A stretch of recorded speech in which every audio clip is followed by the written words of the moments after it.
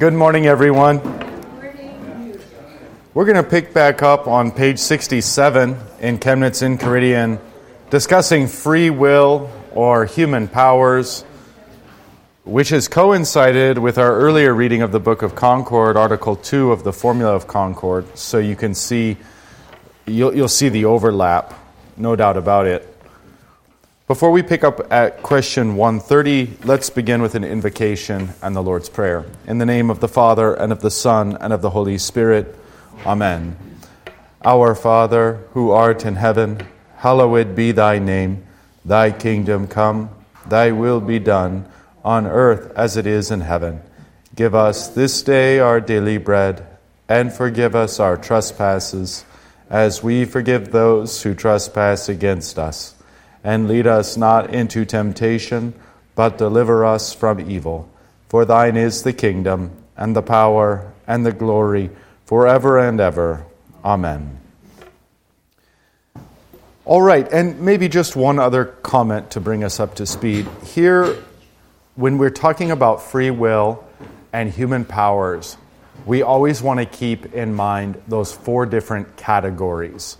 So the first category, Adam and Eve before the fall. What could they do and not do? That's going to be categorically different than Adam and Eve after the fall and before conversion, or fallen man after the fall, but before conversion. Okay, so you have Adam and Eve before the fall. That's one state. The second state, of which Lutherans spend a lot of time talking because this is our primary disagreement with Rome, is what powers do human beings have after the fall, but before they are converted by the Holy Spirit? The answer is none. We're dead, which is kind of neutral. You can think of Ephesians, dead in our trespasses. But even in a sense worse than dead, which is neutral, we are antagonistic against. That is to say, we are enemies of God. Remember in Romans, while we were still enemies, or the natural man perceives the things of the Spirit of God as foolishness. Not just as, take it or leave it, but as foolishness. So, that's that second state of mankind in which we discuss free will or human powers. Of course, the third state is after conversion, after the Holy Spirit has enlightened us. And this is the second place in which Lutheran theology focuses, because we see that there are changes in the heart, in the will, in the intellect. There are changes that the Holy Spirit affects within us. They're always, quote unquote, only begun in this life, but they're there nonetheless. We went from people who did not fear God and despised Him to people who fear God and love Him. Do we fear, love, and trust in Him perfectly? Of course not. That's not the claim, but we do now fear Him and love Him and trust in Him, insofar as the Holy Spirit is granted. Okay, and then the fourth and final state is just talking about saints in heaven and or the new heavens and the new earth. How will it be when we're perfected? And so that's the fourth and final state, of which not a lot is spoken because there's not much controversy on that point. So question 130, and we're kind of picking up mid-argument, but I think we'll do fine without reviewing what came before. But if that kind of feelings must be present in conversion, is then the will of man not idle in contrition, but does and works something? So the answer is going to fetch this out. But do note that it's a multi-stage question. The issue of this controversy does not consist in the question regarding the formal cause of contrition or conversion, but that regarding the efficient cause, that is, the question is not whether such change and such feelings must take place and be present in contrition or conversion, For this is beyond controversy, since conversion itself is nothing else than that kind of change. But the question is about this: whence man has and acquires those feelings and changes. Whence does the mind, heart, and will of man obtain that power or ability that he can begin and effect the things that are required for repentance or contrition according to the divine word? Now, to this question, Scripture, as we have shown a little earlier, plainly and clearly replies: man of himself, by the powers that belong to his nature or free will, can by no means have that ability or be able to call forth those feelings. But all this is a gift and work of God. Acts 5 and 11 cited, and then 2 Timothy 2. For it is God who converts man, who takes away the heart of stone and gives a heart of flesh. All right, so God then is the source of all that happens downstream. God is the source of, even if you want to parse out what conversion consists of, if you want to talk about conversion as first, contrition, terrors of the heart, and then second, the preaching of the gospel, trust in Christ who saves the sinner. You want to parse that out. That's God who creates the contrition via his law, and God who creates faith via his gospel. What about the fruits of that conversion? What about the ontological changes, the changes in the being of man? The heart transforming from a heart of stone to a living heart. Who does that? Does man take over at that point? No, that's God also. God changes the heart. He changes the will. He changes the intellect. So this would be an important distinction then, that the heart, the will, and the intellect don't cooperate in conversion. They are the very things converted. You can think of the heart oriented against God, the will oriented against God, and I've kind of got my hand in a downward motion like a light switch. The intellect oriented against God. And conversion is when God takes those things by his word and flips them, flips the light switch on. They're the things converted. They don't participate in the conversion. They're not the activity or the energy. They're passively converted by God. But then we do want to acknowledge that the switch was once off, now it's on. Once was darkness, now is light. There's a profound difference that's taken place, thanks be to God. Everything that goes downstream from that, God gets all credit for. Even though, of course, we will go on to speak, as does Chemnitz here, and as does the Book of Concord, about our cooperation with God. Because now we have a heart that wills the things that God wills. We have, and I'm kind of confusing the categories, we have a heart that feels as God feels. We have a will that wills as God wills. We have an intellect that thinks as God thinks. Of course, just begun in this life and maturing throughout our earthly lives. But that is all wrought by God, and then the nature of that work is such that we cooperate. There can't be any other way. If you have a heart that feels the way God feels, then there's immediately a cooperation involved. Yeah, please. Okay. Would you comment on this? The news, novels, and so forth portray evil. I would think it's portray evil. And I would think in a way that's an acknowledgement of evil. And how does the natural, like Romans talks about awareness of, but there's some kind of conscience there. Mm-hmm. So, and I've thought, well, how, even people who are not Christians acknowledge, I think, wickedness and horrible, although some don't, but.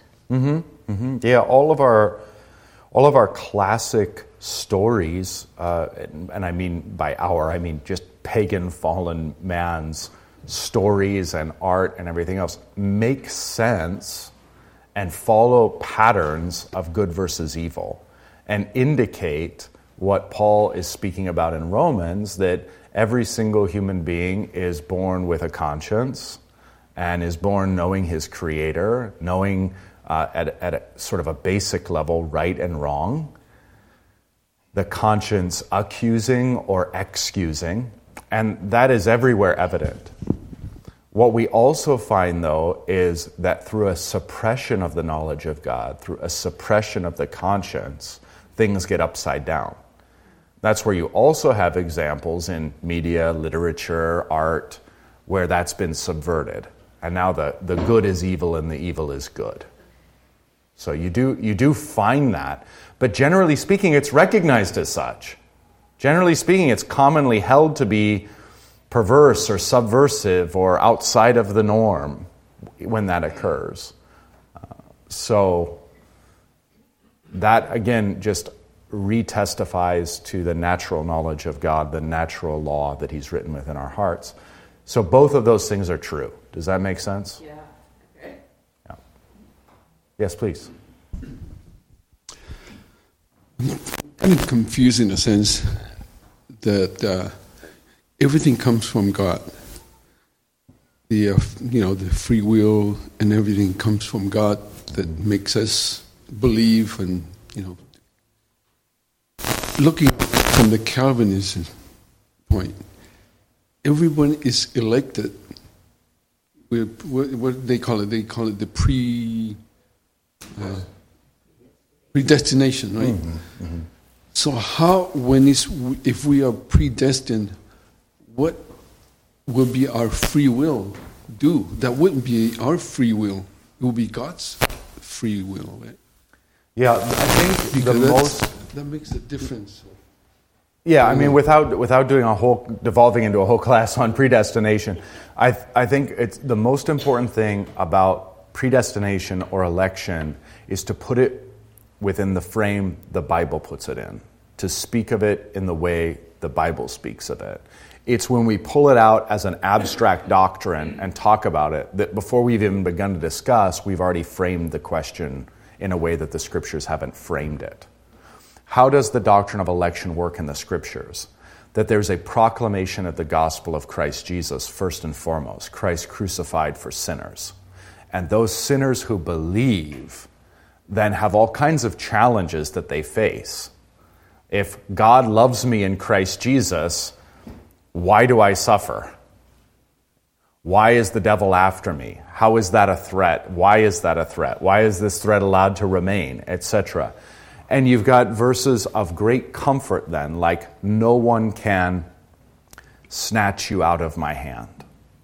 You've got promises like, neither life nor death, nor height nor depth, nor anything else in creation can take you away from the love of God in Christ Jesus.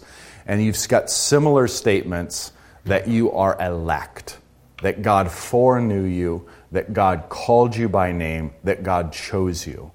So how does election, the doctrine of election, actually function in the Scriptures? It's gospel, and it's a kind of gospel that's specifically for believers. The good news that our salvation as believers is so entirely out of our hands that we can't mess it up. How so? Because God, before the foundation of the world, chose you. Before you did anything good or anything bad. It's irrevocable, the promises of God, in time, because they were decided outside of time. Is that comforting doctrine? Absolutely. That's the most comforting doctrine, and that's what election is meant to do. Now, if we pull election out and start, maybe God before time chose some to go to heaven and chose some to go to hell, what happens to our hope? What happens to our comfort? It disappears in the desperate quest to find out if I'm elect or not. So if you're interested in learning more about the Lutheran position on election, which happens to be the scriptural position and the early church position on election, then I'd encourage you in the Book of Concord, in the Formula of Concord, to look at Article 11. Article 11 is on election, and it's masterful. It's one of the most comforting articles in all of the Book of Concord on a topic that's otherwise controversial and causes nothing but doubt and consternation. And, functionally, how does this work, too? In churches that teach double predestination, that God elects some to go to heaven, they can't do anything about it, and some to go to hell, they can't do anything about it. How you determine if you're elect is like, well, are you bearing the fruits, brother? So is your heart and mind set on Christ and Him crucified for you? No. Is your heart and mind set on the promises of election given in the Scriptures that God knew you and chose you and elected you before the foundation of the world? No. You're shifted to this other frame of God arbitrarily saving some and damning others, which distorts your view of God. And then in a desperate attempt to know whether or not you're saved, you're pointed by pastors to your fruit. And so your eyes are all the more diverted away from Christ, and you fall prey to that old familiar dichotomy of self-righteousness and despair. One day self-righteous because I'm elect and I've got fruits and you buggers don't. And, maybe the next 15 minutes later in utter despair because maybe my works are all phony and maybe I'm not really elect. So that's the spiritual dynamic at work. And I know that on a formal level, studying the doctrines, but I know that on a pastoral and personal level too, because I've ministered to people who have come out of that system and said, that's exactly what I was dying from.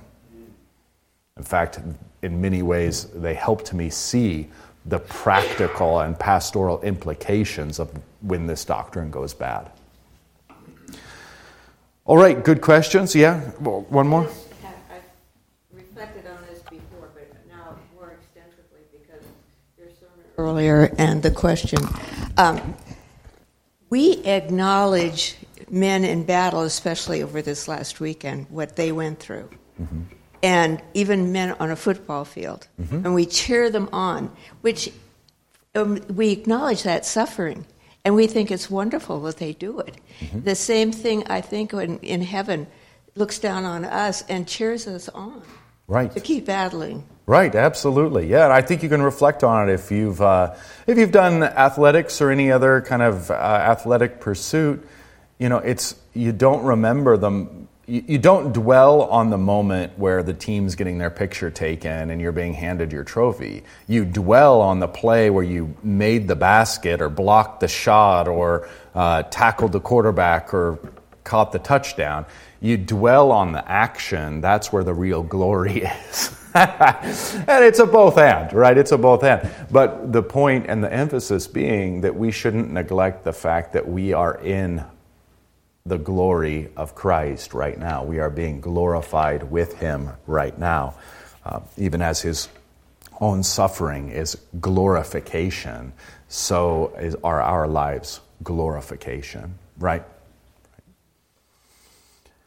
Okay, so then on to question 131, and a bit more on free will or human powers before we go over to the glorious gospel next. Can man resist this kind of divine operation, hinder it, drive it out, and counter with contrary action? Indeed, he can, and alas, too often and too much does so. But people should be taught that this itself is a most serious sin. For thus they resist the Holy Spirit Himself, whose operation in themselves they hinder, despise, and destroy. For when God, through the Word, arouses and works the beginnings of such feelings in man, and by that very thing provides the powers and ability to begin and do what is required for repentance, He surely also earnestly requires of us that we do not receive that grace in vain or allow it to be idle or vain in us. 1 Corinthians 15:10, 2 Corinthians 6:1. But let us well and profitably invest the talent received from God and diligently put it to use. Reference to Jesus' parable of the talents. Remember where the one's given the 5 and the other the 3, and the last the 1. And the men with the 5 and the 3 go out and use those talents in such a way that they gain more. And the one who has the 1 takes it and goes out and buries it. And then when the master comes back and gets to the judgment, he says, I knew you to be a hard man.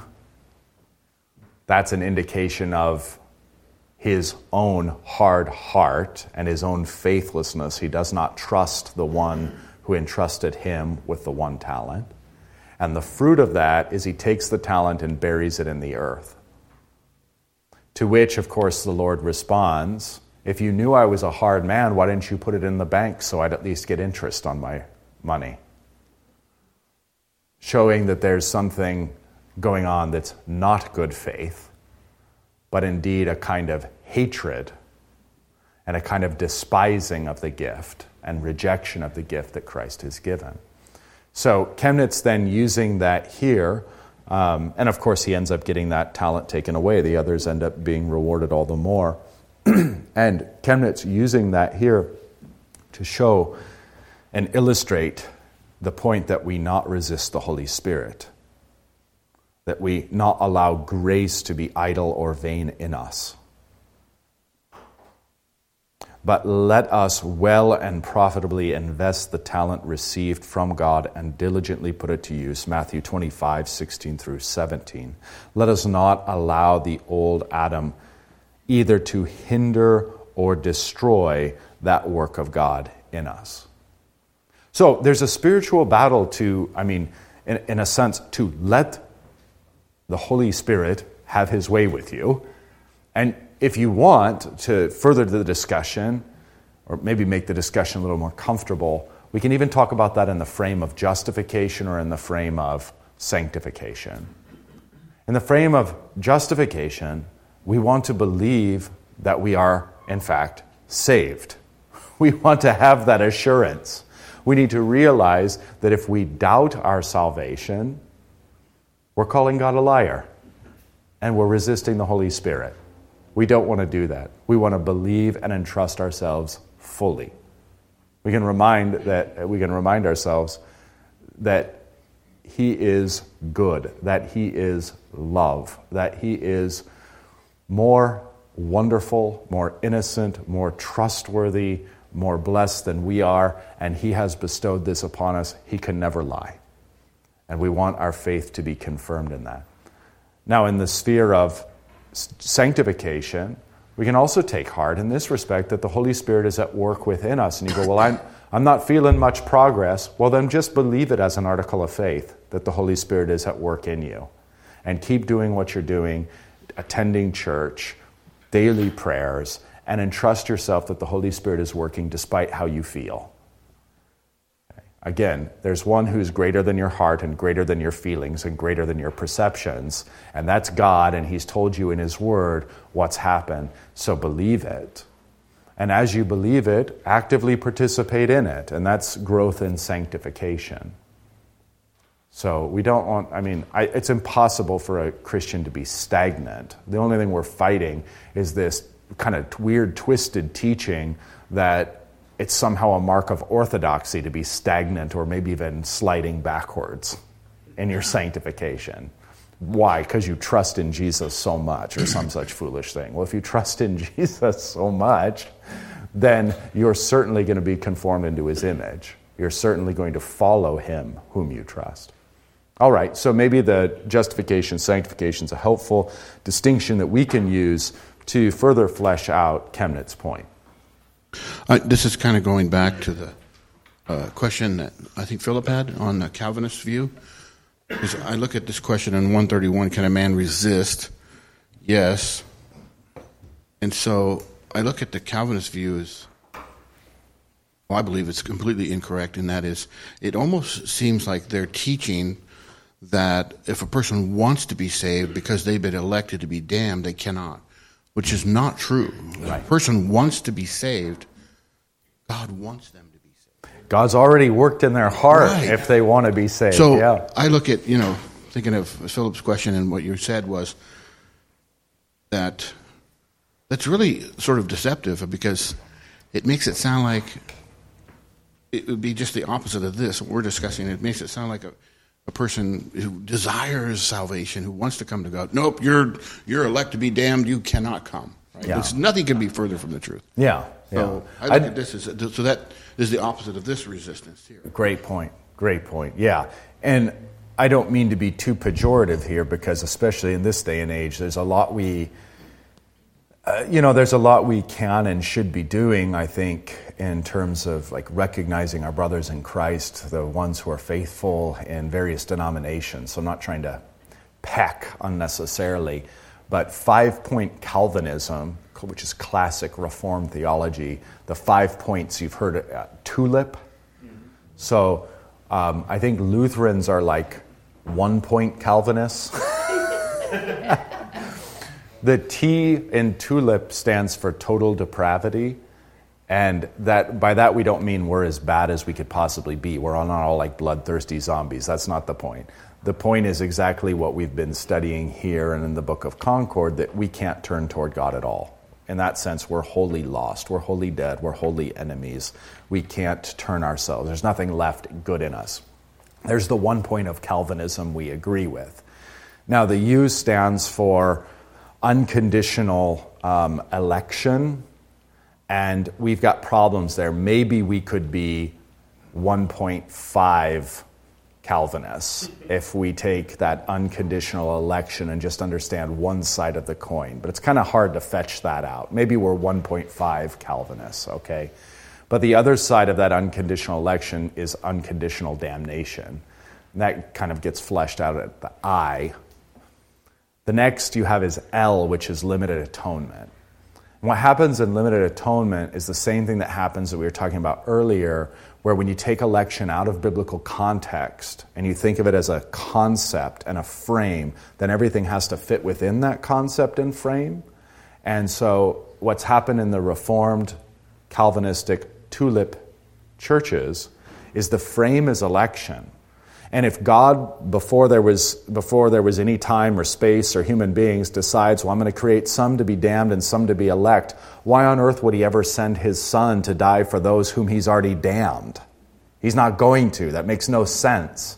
So he's just died for the elect. That's the L, the limited atonement. You can see how everything gets askew as soon as you take it outside of the way the Scriptures speak and you make it into a rationalistic system.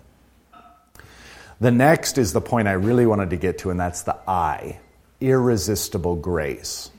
So the idea is if you're elect, you can't resist the grace. And this creates, the flip side of this, of course, if you're damned, you can't resist the damnation. Okay. And this makes a whole you can watch the gymnastics occur when somebody who's quite obviously a Christian and makes the Christian profession, everybody acknowledges they're elect, suddenly apostatizes and they go, well, I guess not, he was just pretending the whole time. Because no one who's truly elect would ever fall away. So the I, irresistible grace, ties in with the P of the tulip, which is the perseverance of the saints. That is to say, if you're really a saint, you can never fall away. Interesting. What do they make of Jesus when he says in the parable of the sower that they believed for a while and then fell away? Now we got to do more gymnastics. So the beauty of being Christian in the proper sense, Lutheran in the proper sense, is learning how to speak the way the Bible speaks and learning how to think the way the Bible thinks, which is entirely different than a rationalistic, systematic, man-made, let's connect all the dots, let's solve all the mysteries, let's get an airtight system. Calvinism is about as close to that as you can get, and you can see that what it ends up doing is just irreparably mangling the Scriptures. And then the point isn't like, oh, so they're wrong. The point is that where they're wrong, it's devastating to souls. It's destructive to faith on each one of those 4 points. There's 2-edged swords that'll cut one way or the other and undermine faith. So thanks be to God, especially for our Reformed brothers and sisters in Christ who don't care any about that and just strive to follow the scriptures, and insofar as they do, God be praised. And by the way, too, Philip, that was just, I have total compassion. Felix, yeah. Because we went to Reformed churches for a while, and my oldest brother, this is his big struggle, is he thinks that men and women are elect for damnation and they'd have no choice. And I have so much compassion. It is not true. They do. So, the pastor explains it a little better than I do, but that's all I meant by it. Is just I can totally concur. It kind of undermines it undermines the gospel proclamation too, doesn't it? I mean, if they're saved and nothing can be changed, or they're damned and nothing can be changed, why on earth would you preach the gospel to all nations? I mean, Jesus says to do it, so I guess we got to be obedient, but that's kind of futile. He's going to do it whether we do it or not. So it wrecks more than you might think, that system. If you really embrace it, you'll see all kinds of distortions. I'm making this connection too. Probably somebody else has observed it. But in Calvinism, as I understand it, at least early on, one of the signs that you were a Christian was supposed to be you lived a wonderful life. Mm-hmm. And I can see that as a seed to a Joel Osteen and that kind of thinking. Best life now. Yeah. Right, it can get that way. Or if my life is successful, I must be sanctified. And if my life is unsuccessful, I must not be. That's very close to New Testament Phariseeism. Very close to New Testament Phariseeism. So there is a verse or two in Scriptures, and the confessions talk this way too. So I'm not going to say this to confuse you. I'm going to say this to just sort of, if we cleanse the slate from all the Reformed errors we've been talking about, there are scriptures and there are good, faithful Orthodox and Lutheran statements that say a Christian can know by his good works that he has faith. And anything else is just sophistry. Because you can say, you can ask yourself, stop playing the mental games. Do you want to be in heaven with God? That's a good work. That's a fruit and evidence of faith. So let's just get out of our heads and get out of this obnoxious spiritual illness of circularity and just, is that what you want? You didn't put that thought there. God did, and that's proof of the Holy Spirit indwelling you, and it's proof of a renewed man, and it's fruit of the faith, okay?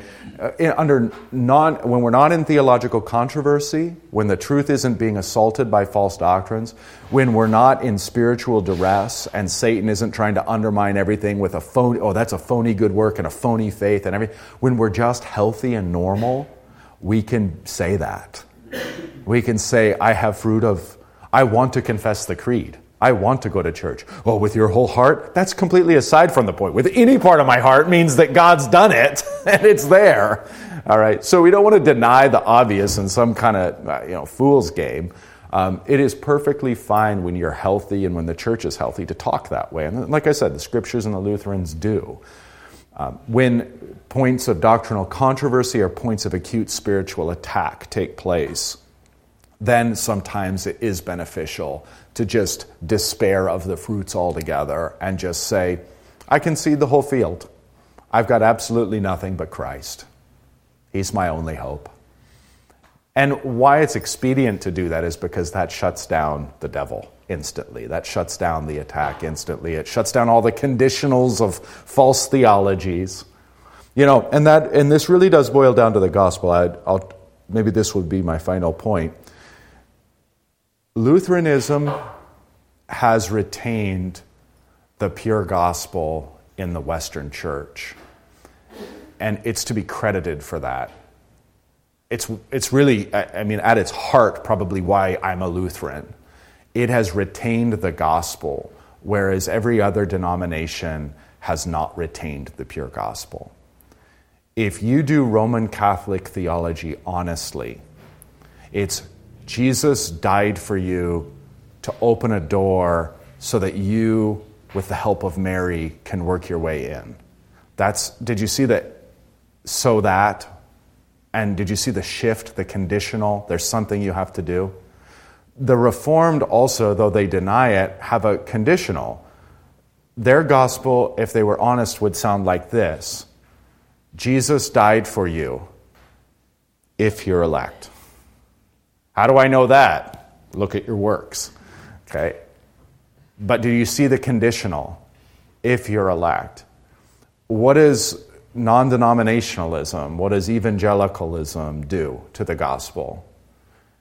Jesus died for you if you make a decision and pray this prayer. But the key emphasis on make a decision. Every other proclamation of the gospel requires some sort of conditional attached to it. But the Lutheran Church has retained the pure gospel, which is Christ died for you, full stop. There's no conditional. There's no if you're elect. There's no if you choose. There's no if you work hard enough with Mary's help. There's Christ died for you, full stop. Your sins are forgiven. You are reconciled to God. That's the beauty of what we have. So as much as I might, be a critic of much of Lutheranism and its modern state, as much as I might be critical of various errors that we've fallen into as of late, I love the Lutheran Church, and if I thought there was somewhere better, I'd be there. And what the Lutheran Church has that is just of priceless worth is that pure, undefiled gospel. Please.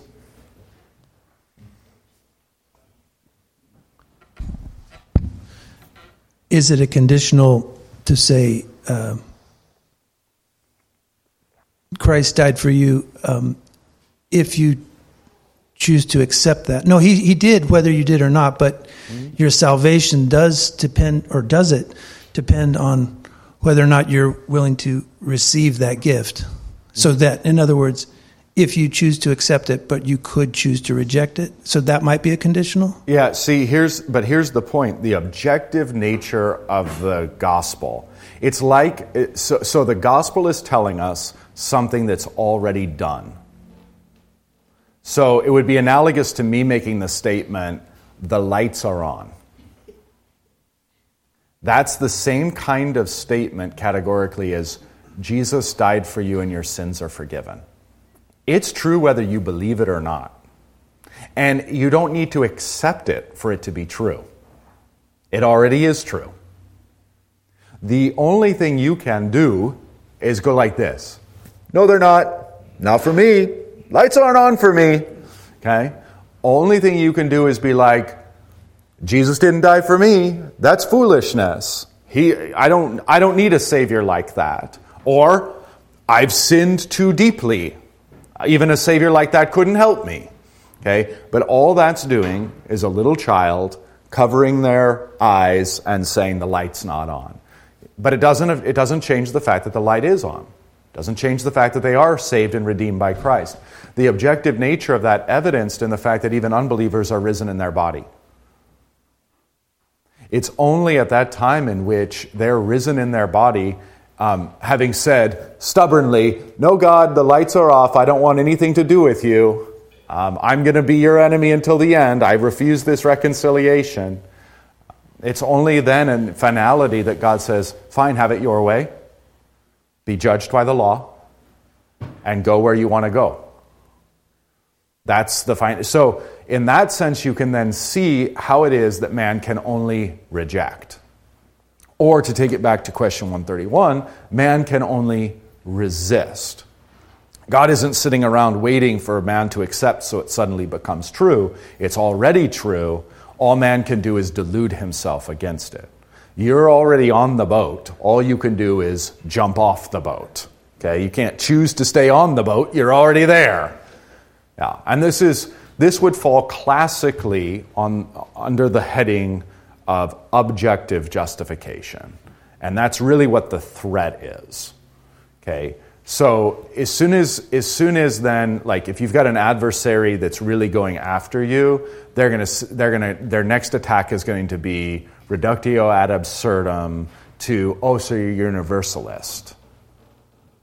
Because Christ has died for all are saved. How could it be otherwise?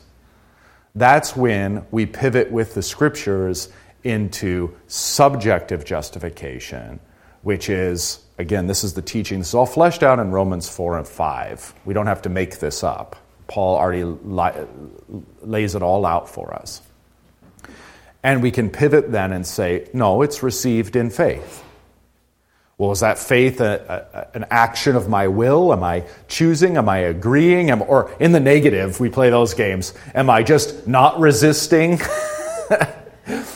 And all of that's washed away in the objectivity of the gospel, the objective justification. It's only when we're up against universalists that we point and say, no, everyone is saved who believes. Those who reject in unbelief are condemned. That also is the teaching of the Scriptures. Okay. So, objective, subjective justification. Yep, please. Can you explain how repentance come into place? Yeah, well, repentance is on the side of subjective justification, the way we've just been talking about it. So repentance, remember, has multiple senses in the Scriptures. In the wide sense, repentance can mean something like be converted. In the narrow sense, it can mean something like be brought to contrition or sorrow over one's sins. You see both of those uses of the language of repentance in the New Testament Scriptures. Sometimes where Jesus says repent, he means be converted. Other times when he says it, he means acutely, you're condemned under the law of God. So, for example, where would one of those be? Where he tells his disciples at the end of Luke, oh gosh, I just lost it. That's embarrassing. He tells his disciples at the end of Luke to preach repentance and the forgiveness of sins in his name to all nations. I think I got that right. Somebody can fact check me with a quick Google search since I had a momentary aneurysm or whatever that was. But what you see there is a distinction between repentance and forgiveness of sins from the lips of Jesus. You see how preaching repentance and the forgiveness of sins in his name to all nations. Okay, so where you see that distinction, you can say, here's repentance in the narrow sense, meaning how God works contrition or repentance into our hearts through his law. Okay, so we have to have that foundation just so we understand the biblical data we're looking at, that sometimes repentance means conversion, and sometimes repentance is just one part of conversion. Okay? God is responsible for both. God is the one who converts us, which has the law and the gospel. Those are his tools to convert us. Where God causes us to repent and then causes us to believe his forgiveness, there we just see it spread out. And we just see the way he uses his law to affect repentance in us and his gospel to affect faith in us. Okay? Yes, I see a hand. Something I've observed and experienced is once the Holy Spirit has converted us and you realize how close to death you were, or that you were dead, and how sinful you are and how much you need a Savior, you get a sense of urgency that you need to run around and tell everybody, the good news. Right. But what tends to trip us up, as you just described, is you almost expect when you share the gospel with someone that they be converted in that instant. Mm-hmm. And you want a result based on you telling them. What we need to do is just live a Christian life and be the light in the world, because we don't know how our actions or the things we've done can affect someone else. I think back in my history, something somebody said to me once was just another straw that eventually created a tipping point, and it's all God's work. So yep. I've gotten a lot of mileage out of just trusting that God's doing the work, not only in me, but through me, to help people that I pray come to the truth. Absolutely. It's not up to me. And I'm so glad you said that. Now more than ever is a time to not worry about doing it wrong. just share the hope that is within you. Don't worry if you do it wrong. Don't worry if you get asked some question that you can't answer. You know, one of the unfortunate things, I've reflected on this a little bit, I just don't know what to do. Sometimes we as clergy don't do our people any favors, almost precisely because we're so blessed by seminary and well educated. We can give the impression that Christianity is something like, oh, just let the professionals handle this. And that's just such a ridiculous, toxic idea. And, you know, all I can say is I'm sorry for my part. It's not an intended consequence. We need to, just because pastors are trained with technical knowledge, doesn't mean that you have to be when you share the hope that is within you. Just go share the light. Just as you said, live a Christian life. Let people be drawn to you. Speak the gospel boldly. Make the good confession. Afterward, I have little doubt that the Holy Spirit will point out to you, you know, you could have said that and it would have been better. Okay, lesson learned. On to the next one. That very thing, believe it or not, happened to me yesterday. I couldn't even believe it. It's just so dumb. Like, I haven't grown at all. But yeah, it's the Holy Spirit will no doubt after the fact point out what you could have said if you could have said something better. And okay, forgive me, lesson learned, and move on. But we can't let that hinder the joy that is within us. Just express it and just let it go, and don't worry about being wrong, okay? Don't let that hinder you. Please. Yes, I know the Lutherans' response is, if asked, when were you saved? It would be at my baptism. Yeah, right. Great answer. But we also know that everyone who's been baptized are not necessarily will live out their salvation, right? God's provided them. I'm just curious, is there a response, like in the Lutheran Church, is there a time to say, yes, even though I was baptized when I was a baby, but I wasn't really walking in the Lord, but then when I became 34 or whatever, this is a time where I definitely became, God. Is there that clarity that, yes, it was that date that I was actually, redeemed and converted? No, I don't think so. I mean, not necessarily. I've got no problem if someone says, I had this moment where I came to faith and I was baptized later. That moment is the moment that God brought me to faith. Well, why would we have any problem with that? I've got no problem with someone who says, I was baptized and I was just not nurtured in the faith, or I didn't pay attention and I utterly lost my way. And then one day, through these circumstances, God brought me to faith in a way that if I believed, I hadn't believed in that manner before, and I probably didn't believe, and now I do. I've got no problem with that. And in fact, I think even if you look at some lifelong Christians, I mean, this is not the ideal. The ideal is that you'd be in the faith from baptism as a little child all the way until death. But some Christians experience lapses in their faith, and they can point to 2 or 3 times, maybe over the course of their life, in which there were these monumental moments where the Holy Spirit brought you home. Kind of a la David with, that Nathan preaching to him, and it's like, you see that even in David. He's like, I was lost. I just condemned myself, and I'm back. And Psalm 51 is a result of that. So one size doesn't fit all. And unfortunately, there are some prodigals. This is what we should liken the lapsed baptized to. There are some prodigals. They're sons of that Father.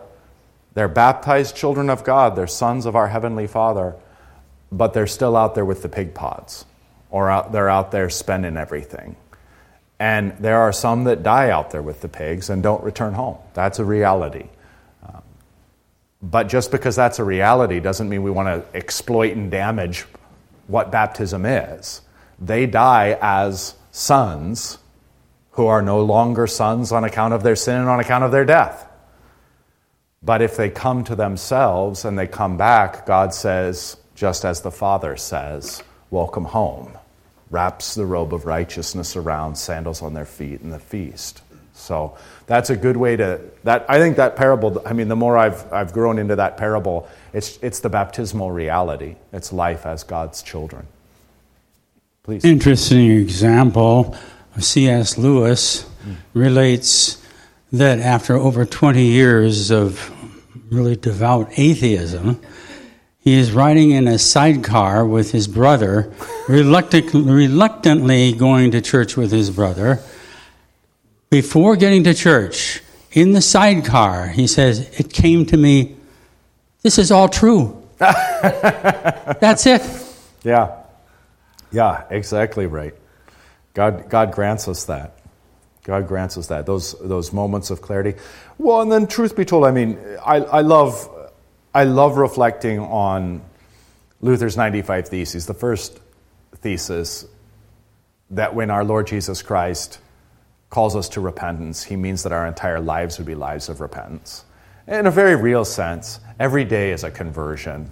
I mean, I'm not saying I fall into unbelief every day and have to be reconverted, but I'm saying God's graces and his mercies are new every morning, and every morning he's calling me to some aspect of his truth. He's calling me to believe. He's calling me to have my eyes open to some gift. He's calling me out of my despair, out of my self-medication. That happens constantly, and if it weren't for that constant action of the Holy Spirit, we'd all be lost in an afternoon. So it's while our human minds tend to be attracted to these great big, and the skies parted and the sun shone upon me and I was a new man. And I don't mean to disparage that. I mean to say, though, that God, as is his way, is doing the miraculous in humdrum, small, mundane, everyday life, the same way he's given you breath and you don't even realize it, and beating your heart away and you don't even realize it. And he's doing that miraculous work all the time. And so I'm trying to give credit where credit's due there too, lest we get this kind of wistful, romanticized view of God's work in our lives. Pastor? Yeah. Earlier there was a question on repentance and how it related to the forgiveness of sins, and you asked for the verse, and it's in Luke 24:47. Thank you. Please. Where right before Jesus' ascension, he says that repentance and the forgiveness of sins should be proclaimed in his name to all nations, beginning from Jerusalem. And so I guess my question is this: repentance should be preached, and the forgiveness of sins should be preached.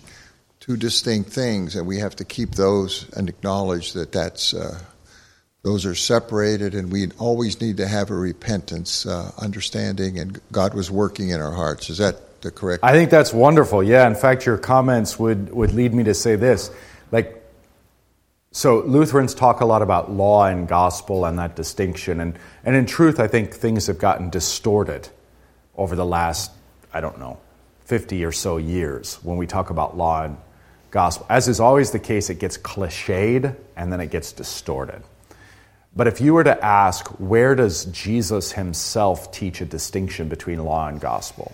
There are other places and more detailed places you could point, but that would be a wonderful shorthand for where our Lord himself makes a distinction between repentance and the preaching of repentance, which is properly the law, and the forgiveness of sins, the preaching of that, which is properly the gospel. So you have elsewhere where it's even clearer, and of course you have Paul in Romans articulating this down to the detail, excluding good works, so that we see a very clear distinction of law and gospel, that we are saved apart from the works of the law. Yes? So without acknowledgement of our sins, we wouldn't need a Savior. Right. Without acknowledgement of our sins, we wouldn't need a Savior, which is why Jesus will say, I came not for the well, but for the sick. And what is he saying? Is he saying, well, there's some people who are well and don't need me? No, that's not what he's saying. Everyone is sick and sick unto death. I've come for all, but for those who think themselves well, they won't receive what I have for them. And so it's only those self-righteous who presume themselves to be well, who presume themselves to be alive, who presume themselves to be free apart from Christ, who he excludes from his gospel ministry because they exclude themselves. As soon as they're willing to acknowledge, Lord, I'm not as healthy as I think I am, or I thought I was, then the gospel is for them. He is for them, right?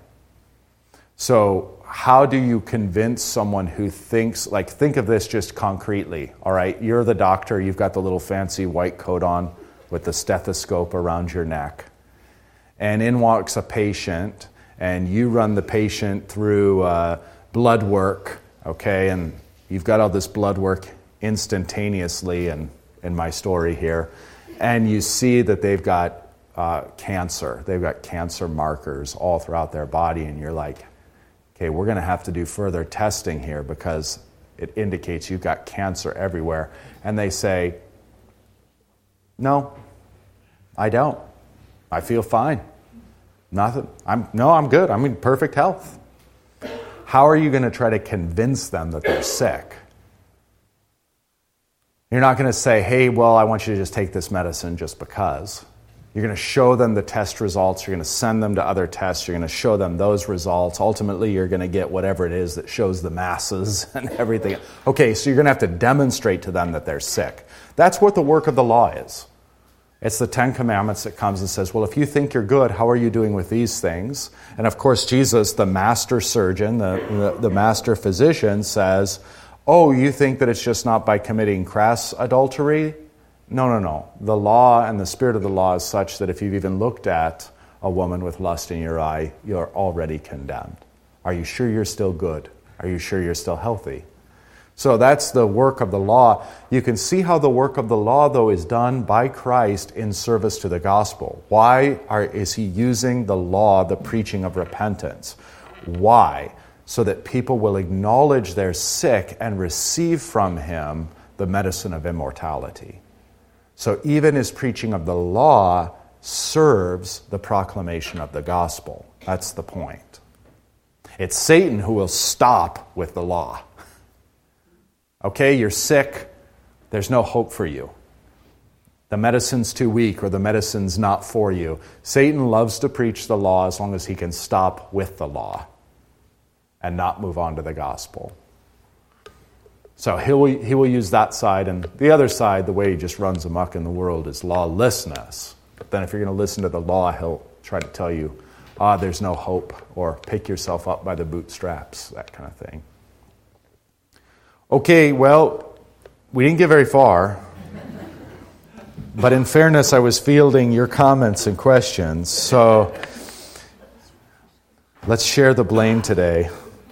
We'll pick up, not next week. We've got a little hiatus, but 2 weeks from today at 1:32. Let's pick up there. And let me close up the class, and then I've just got a quick announcement. The Lord be with you. Okay, so the quick announcement is we've got a vacation Bible school.